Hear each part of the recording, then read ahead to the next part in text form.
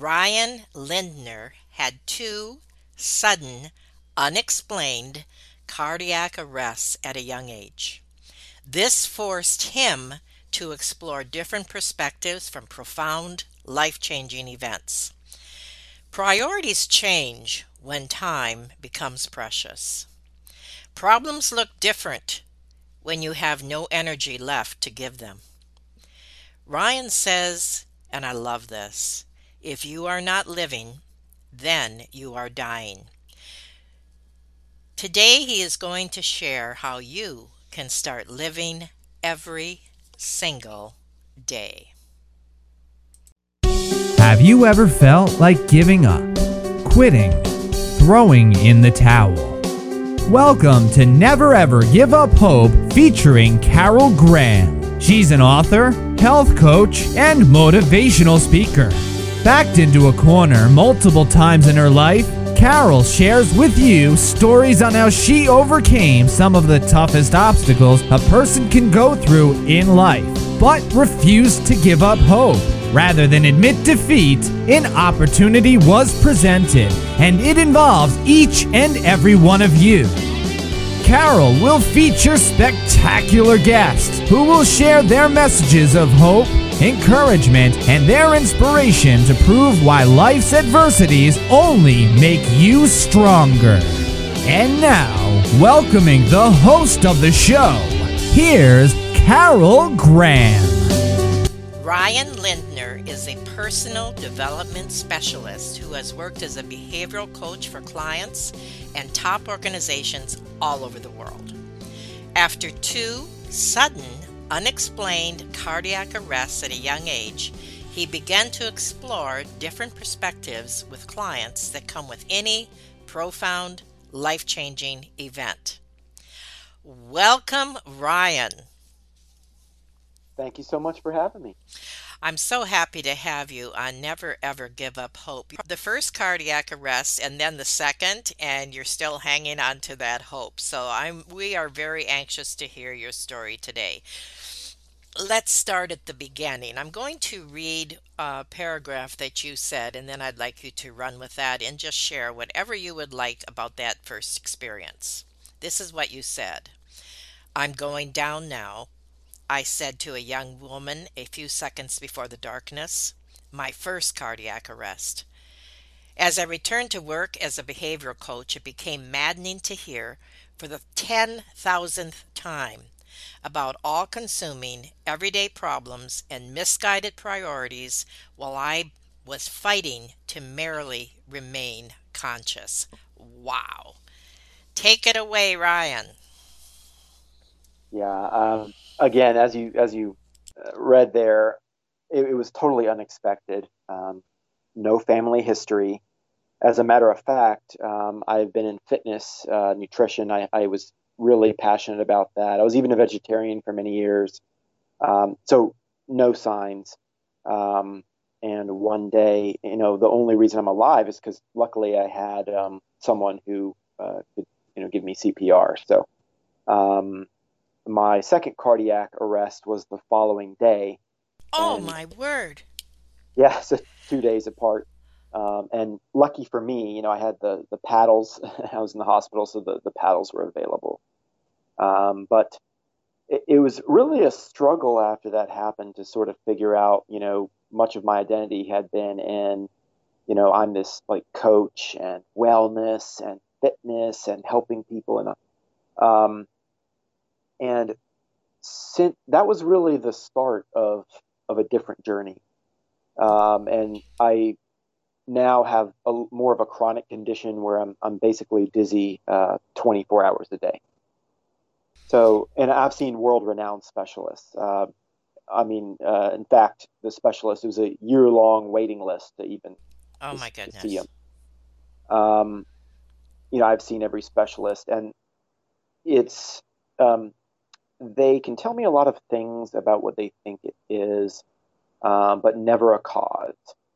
So it's really the best I can figure is some sort of electrical problem.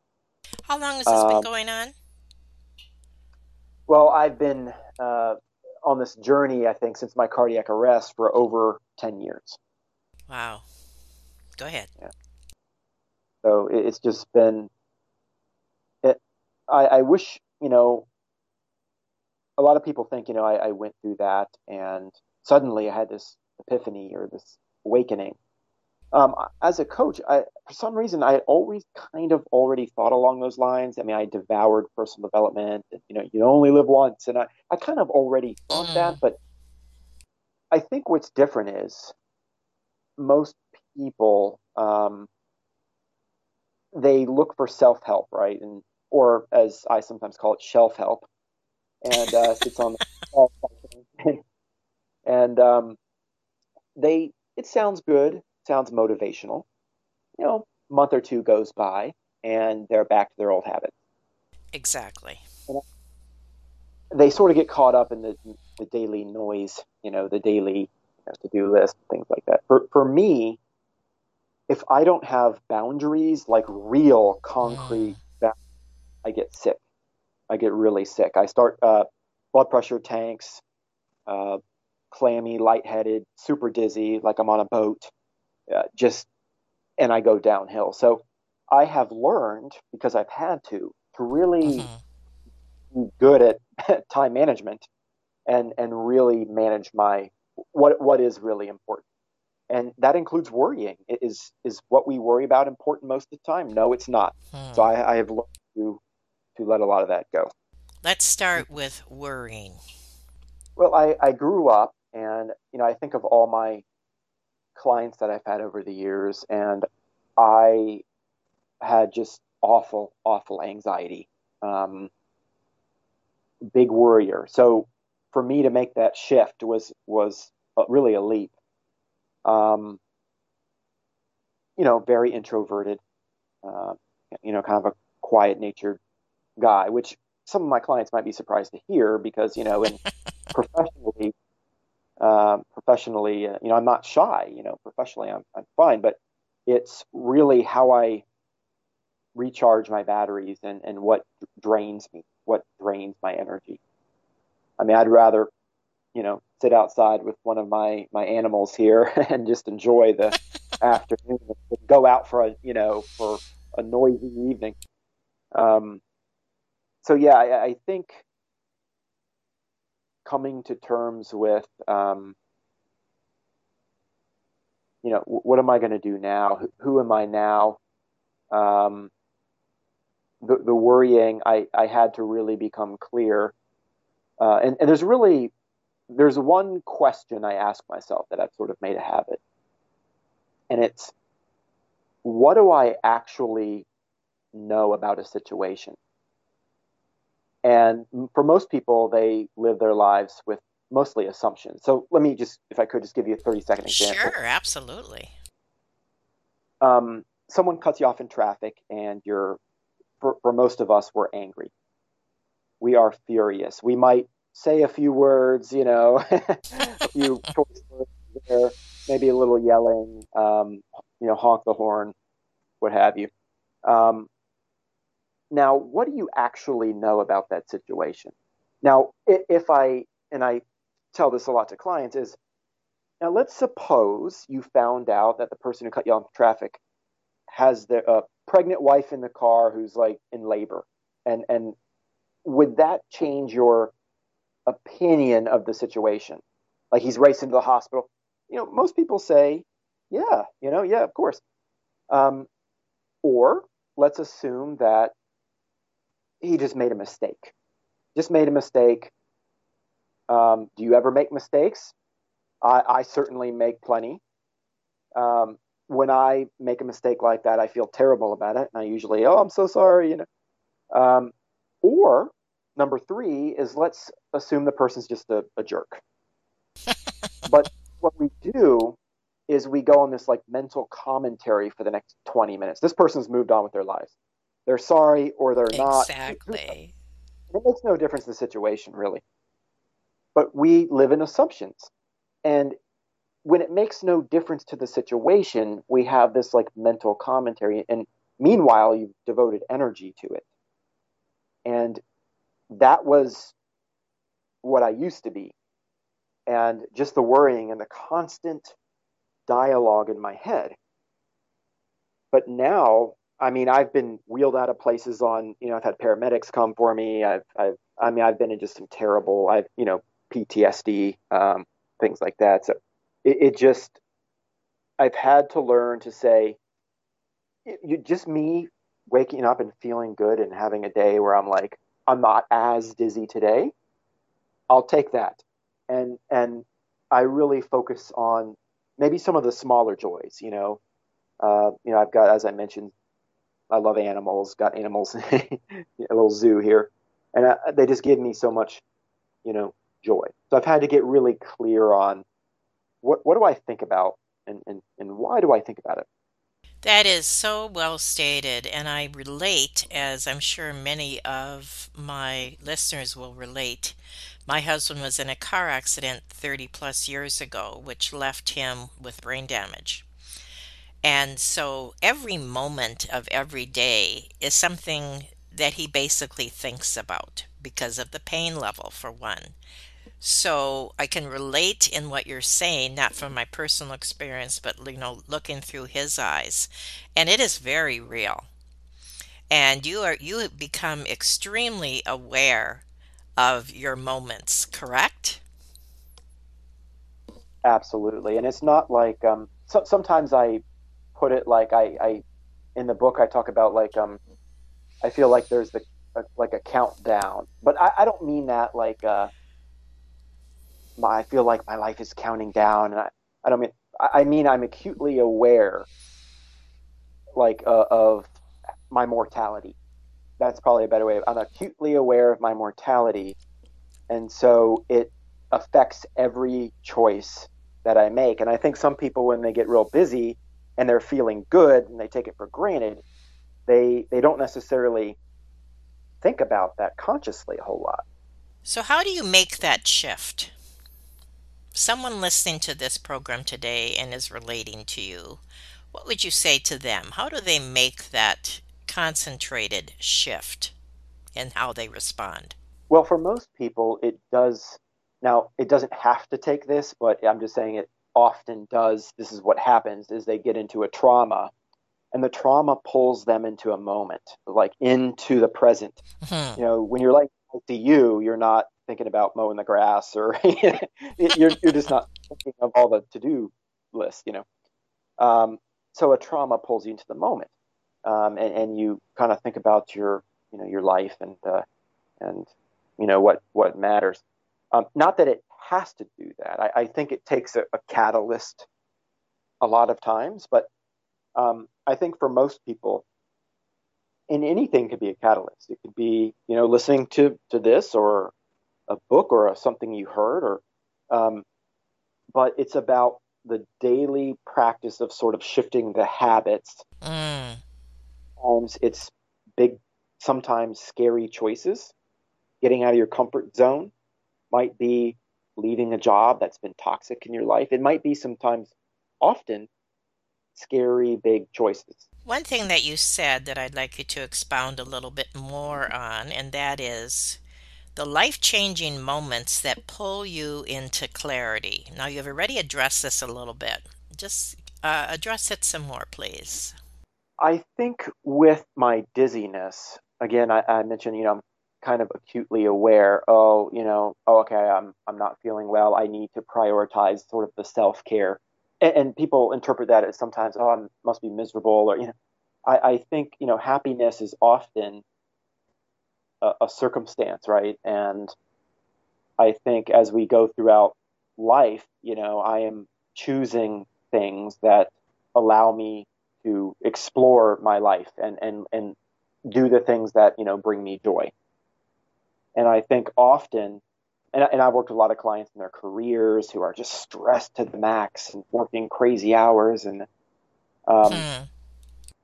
if we look at our current circumstance, it's kind of easy to get down and say, oh God, this is where I am. But if you really think about it, much of where we are is after a long series of micro decisions that we've made, sometimes over years. And sometimes, it's going to take changing those decisions as I mentioned, to kind of get us out of that. And I've had to make a lot of tough decisions in my life, and it could have been um, letting some relationships go. It could have been changing jobs. It could have been moving.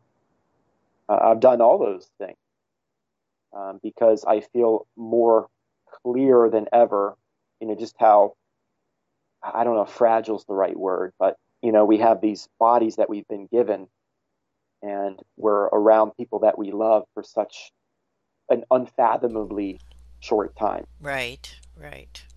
And I'd rather, to me, the choices are clear. What exactly is a behavioral coach? Well, a behavioral coach isn't a counselor where we sort of dig into the history of the problems. We're more about changing habits and changing current behaviors, kind of into the future. So I've worked as a health and wellness coach. I've worked as a career coach. I've helped people through big transitions in their lives. Sometimes, getting out of their comfort zone. A good example of that is, working a lot with introverts because I can relate, helping them sort of align with their goals, overcome things, even like stage fright. So it's Yes. that mental dialogue that we have, and kind of shifting that. Okay, well, that makes sense. I appreciate you clarifying that. Well, we are going to take a very short break, and when we come back, we're going to talk about your book, but also some other things regarding priorities and problems. So stay tuned. We'll be right back. Carol Graham would like to show you the path from misery to miraculous triumph in her fast-paced memoir, Battered Hope. She relates her determination to succeed as someone who experienced one horrendous nightmare after another: gang raped and left for dead, loss of a child, husband falsely imprisoned, and cancer. Nothing could break her tenacity or faith. No matter what you face, heartache, loss, suffering, or injustice, Carol will illustrate how she became a victor the same way you can. The secret is to never, ever give up hope. Order your copy at Amazon or batteredhope.blogspot.com. We've been chatting today with Ryan Lindner, and I really appreciate what he has shared so far regarding his own circumstance, but more importantly, how he is overcoming on a daily, moment by moment basis.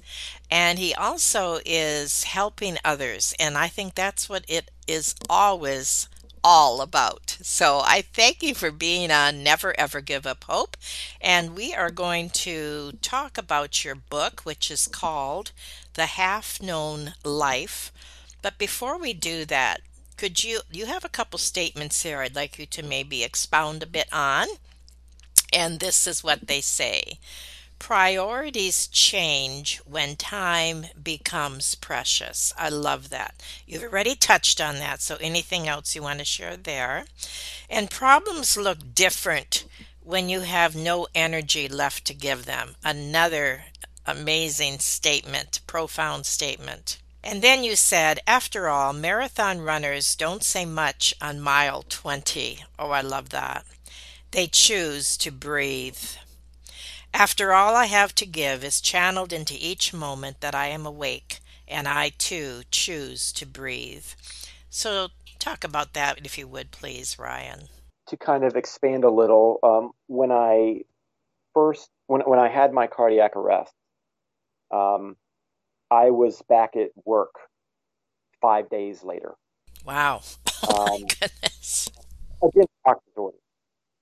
I At the time, I had just started a wonderful coaching contract uh, uh, for the military, actually, and I did not have paid time off at the time, and so you know, with all the medical bills, it was it was a financial need. But I just remember sitting there listening to a client, and she was explaining, why the previous week was so difficult and all the little problems she has, things like that. And I remember that I was like teetering on consciousness. which kind of was my norm for several years. I was hooked up to some wires. It was virtual coaching. She couldn't see me at the time. It was tele over the phone, and I'm hooked to all these wires. And I just thought her problems just sounded so different because all I was concerned about was just, because to me, if I lost consciousness, which is totally frightening, Of course. you control, and I didn't know what would happen because obviously, a couple days prior, I just had, some cardiac events, and I did have a pacemaker installed. I should add that, but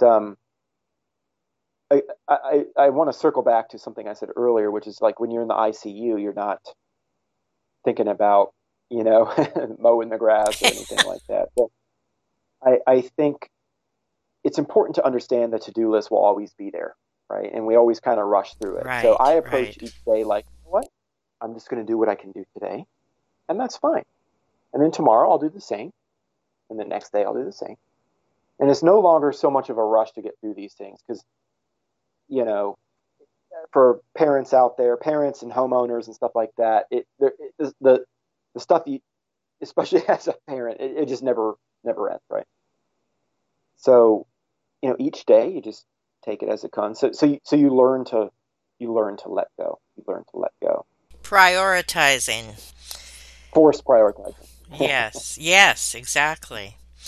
So now tell us about your book. Who should read it? What type of book is it? And anything else? It's not a typical self-help. So it's more of a tool for exploration is the way I look at it. And the quote actually, or the half-known life, it actually comes from a quote from Moby Dick. It's like, I think back of all the clients I've had, and I've had CEOs, executives, military generals, all kinds of things. I've had a psychologist once, and I was like, psychologist? What? I thought they were, and I realized we're all just people, and we're all going through something.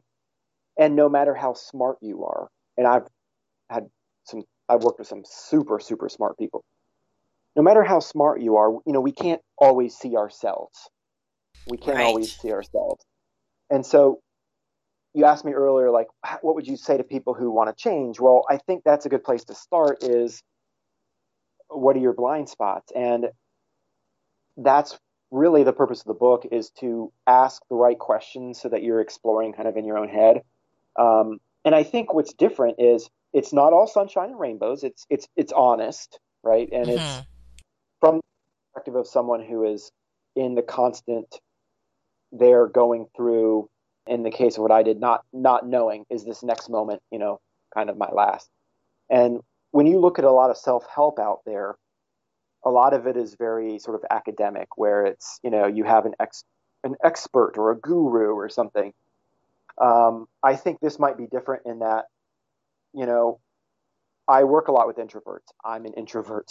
I have gone through the experience that I often help with. So not a typical self-help, but one that I think is for open-minded people who really want to explore kind of within themselves. I appreciate that. And I also am wondering, how do you handle fear? Because I think that is something that people may be thinking about as they're listening to this, and they are in precarious situations in their own lives. How do you deal with that? Well, I think there's maybe different degrees of fear there. Like, I'll use an example I used earlier, fear of like public speaking. That's one fear. And then you've got sort of the fear of, well, death in other cases. But I think a fear that people can wrap their head around, sort of an everyday fear is sort of that anxiety, the public speaking. Right. I think most people treat it as something that must be overcome or fixed. So therefore, there must be something wrong because I got to fix it. And so we hear advice. When I was a kid, it was like, oh, just picture people in their underwear, or like some crazy advice. And there's some good tips out there, but I think for me, I had it really bad. I would actually sweat through my shirt. It was that bad. Oh my Like it was word. real bad. Yeah, so bad. And now it really doesn't bother me at all. And it's because it all starts with your self dialogue. It really does. And I say, you know what?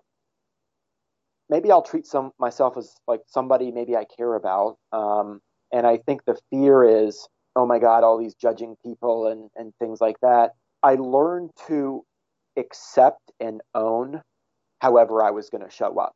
So let me just create some clarity there. So rather Sure. than saying I'm sweating and I am stuttering and I'm turning red like a tomato or something, um, rather than being upset with myself, like, oh, I've read all the books. This shouldn't be happening. I want to overcome this. I shouldn't. Now I don't care. I accept however I show up, however it is. If I'm going to sweat, I'm cool with that. I'm good. I really am. I've gotten to that place because that is what I did, and I love that person, and that's the person that showed up there. And I'm a person, a human, just like everyone else, and everyone else would probably feel anxious too, which is often true. So I think once I owned it, the fear actually dissipated a little bit on its own. I stopped treating it as something that had to be fixed because a lot of times, even if we intellectually understand something, the body is wired. Like, even if I'm not even nervous at all, my body I can go up, it's reacting here. Um, but I think once we, again, we treat ourselves, as if we're people we care about and not berate ourselves for not meeting expectations or whatever, um, then you naturally come across more relaxed. You think part of that too could be gratefulness? Like you're grateful just to be alive and just changing your focus to being in more of a Thanksgiving type of mode, a gratitude mode. What do you think?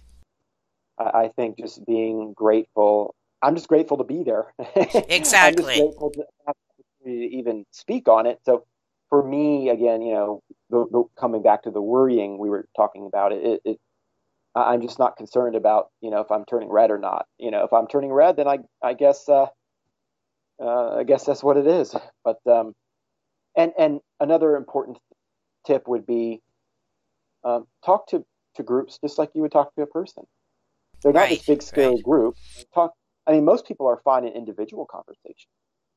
I mean, we're talking right now, right? And in a big group, I would just look at individual people and just talk to them like I would in a Exactly. conversation. I remember well, I used to teach public speaking actually, and one of the things I used to say is find a receiver in the audience and concentrate on them. That's perfect. Don't look at the guy that has his arms crossed and he looks like he would rather be any place but there. Absolutely. Yep. Now, you made a statement I'd like you to talk a little bit about, and that is why wait until you are burnt out or for a life-changing event to occur before getting real about your life? Again, it takes sometimes, something that pulls us out of our sort of our daily habits, the noise, the to-do list. Whoa! Now I'm awakened. I guess something happened. I intended that more along the lines of like career, right? That's it. Most people, their careers create a lot of stress. I've worked with a lot of people, as I mentioned. I've helped a lot with like career transitions and things like that. Think about, most companies they hire roles and not people. One thing I used to do is track turnover for companies, and then I used to help them, with programs like leadership training, things like that. But it's not that we have a work life or a personal life. It's all just life. Hmm. Hmm. There's no separation. It's just life, and I don't want to go every day somewhere where you're miserable. And hopefully, for people who are listening, it's not the case. But a lot of people become very sort of complacent or stagnant and stay there. Could be fear or uncertainty, but This is your life. And, if your job isn't aligning with your priorities, then maybe you fire the job. Again, there is no work life. There is no personal life. It's just you and the time you have here. And your purpose is to be an explorer of your life. Oh, I like that. Be an explorer of your life. Now, the name of your book, The Half-Known Life, challenges conventional thinking of success, identity, and personal change. And it is available on all the regular channels, Amazon, etc. Yes. Yep. What would you like to challenge the audience with or just share as an encouragement? Most people, when I talk to them and when you meet someone, they say, so what do you do? Or what do you do, right? and it's like, I am blank. I'm a nurse. I'm an accountant. I'm a manager. I'm a this. And I would say that is the purpose of the book, is to get you to understand what that means. As I mentioned, I worked a lot with military, and in the military, you become the role as like a lifestyle. And I always say, who would you be on a deserted island? Would you be a general, a lawyer, a doctor? No, it doesn't matter anymore. There are no roles. You're on a deserted island. You were just there, and you're a person, and that's it. So I think, I guess in closing, I would say, and this is the crux of the message, is you're not a noun, you're a verb. And say that's the general message. I like that. You are not a noun, you are a verb. All right. Thank you so much, Ryan, for sharing today on Never Ever Give Up Hope. You certainly have given us some things to think about, some challenges, and again, thank you. Pleasure was mine. Thank you for having me. Thank you for listening to Never Ever Give Up Hope, featuring Carol Graham. Did you know that most people succeed because they are determined to? Quitting was never an option. Carol loves your comments and will respond to each one. So please subscribe and review this podcast. A rating of 5 stars would be outstanding and appreciated. Remember, if you are still here, there is always hope.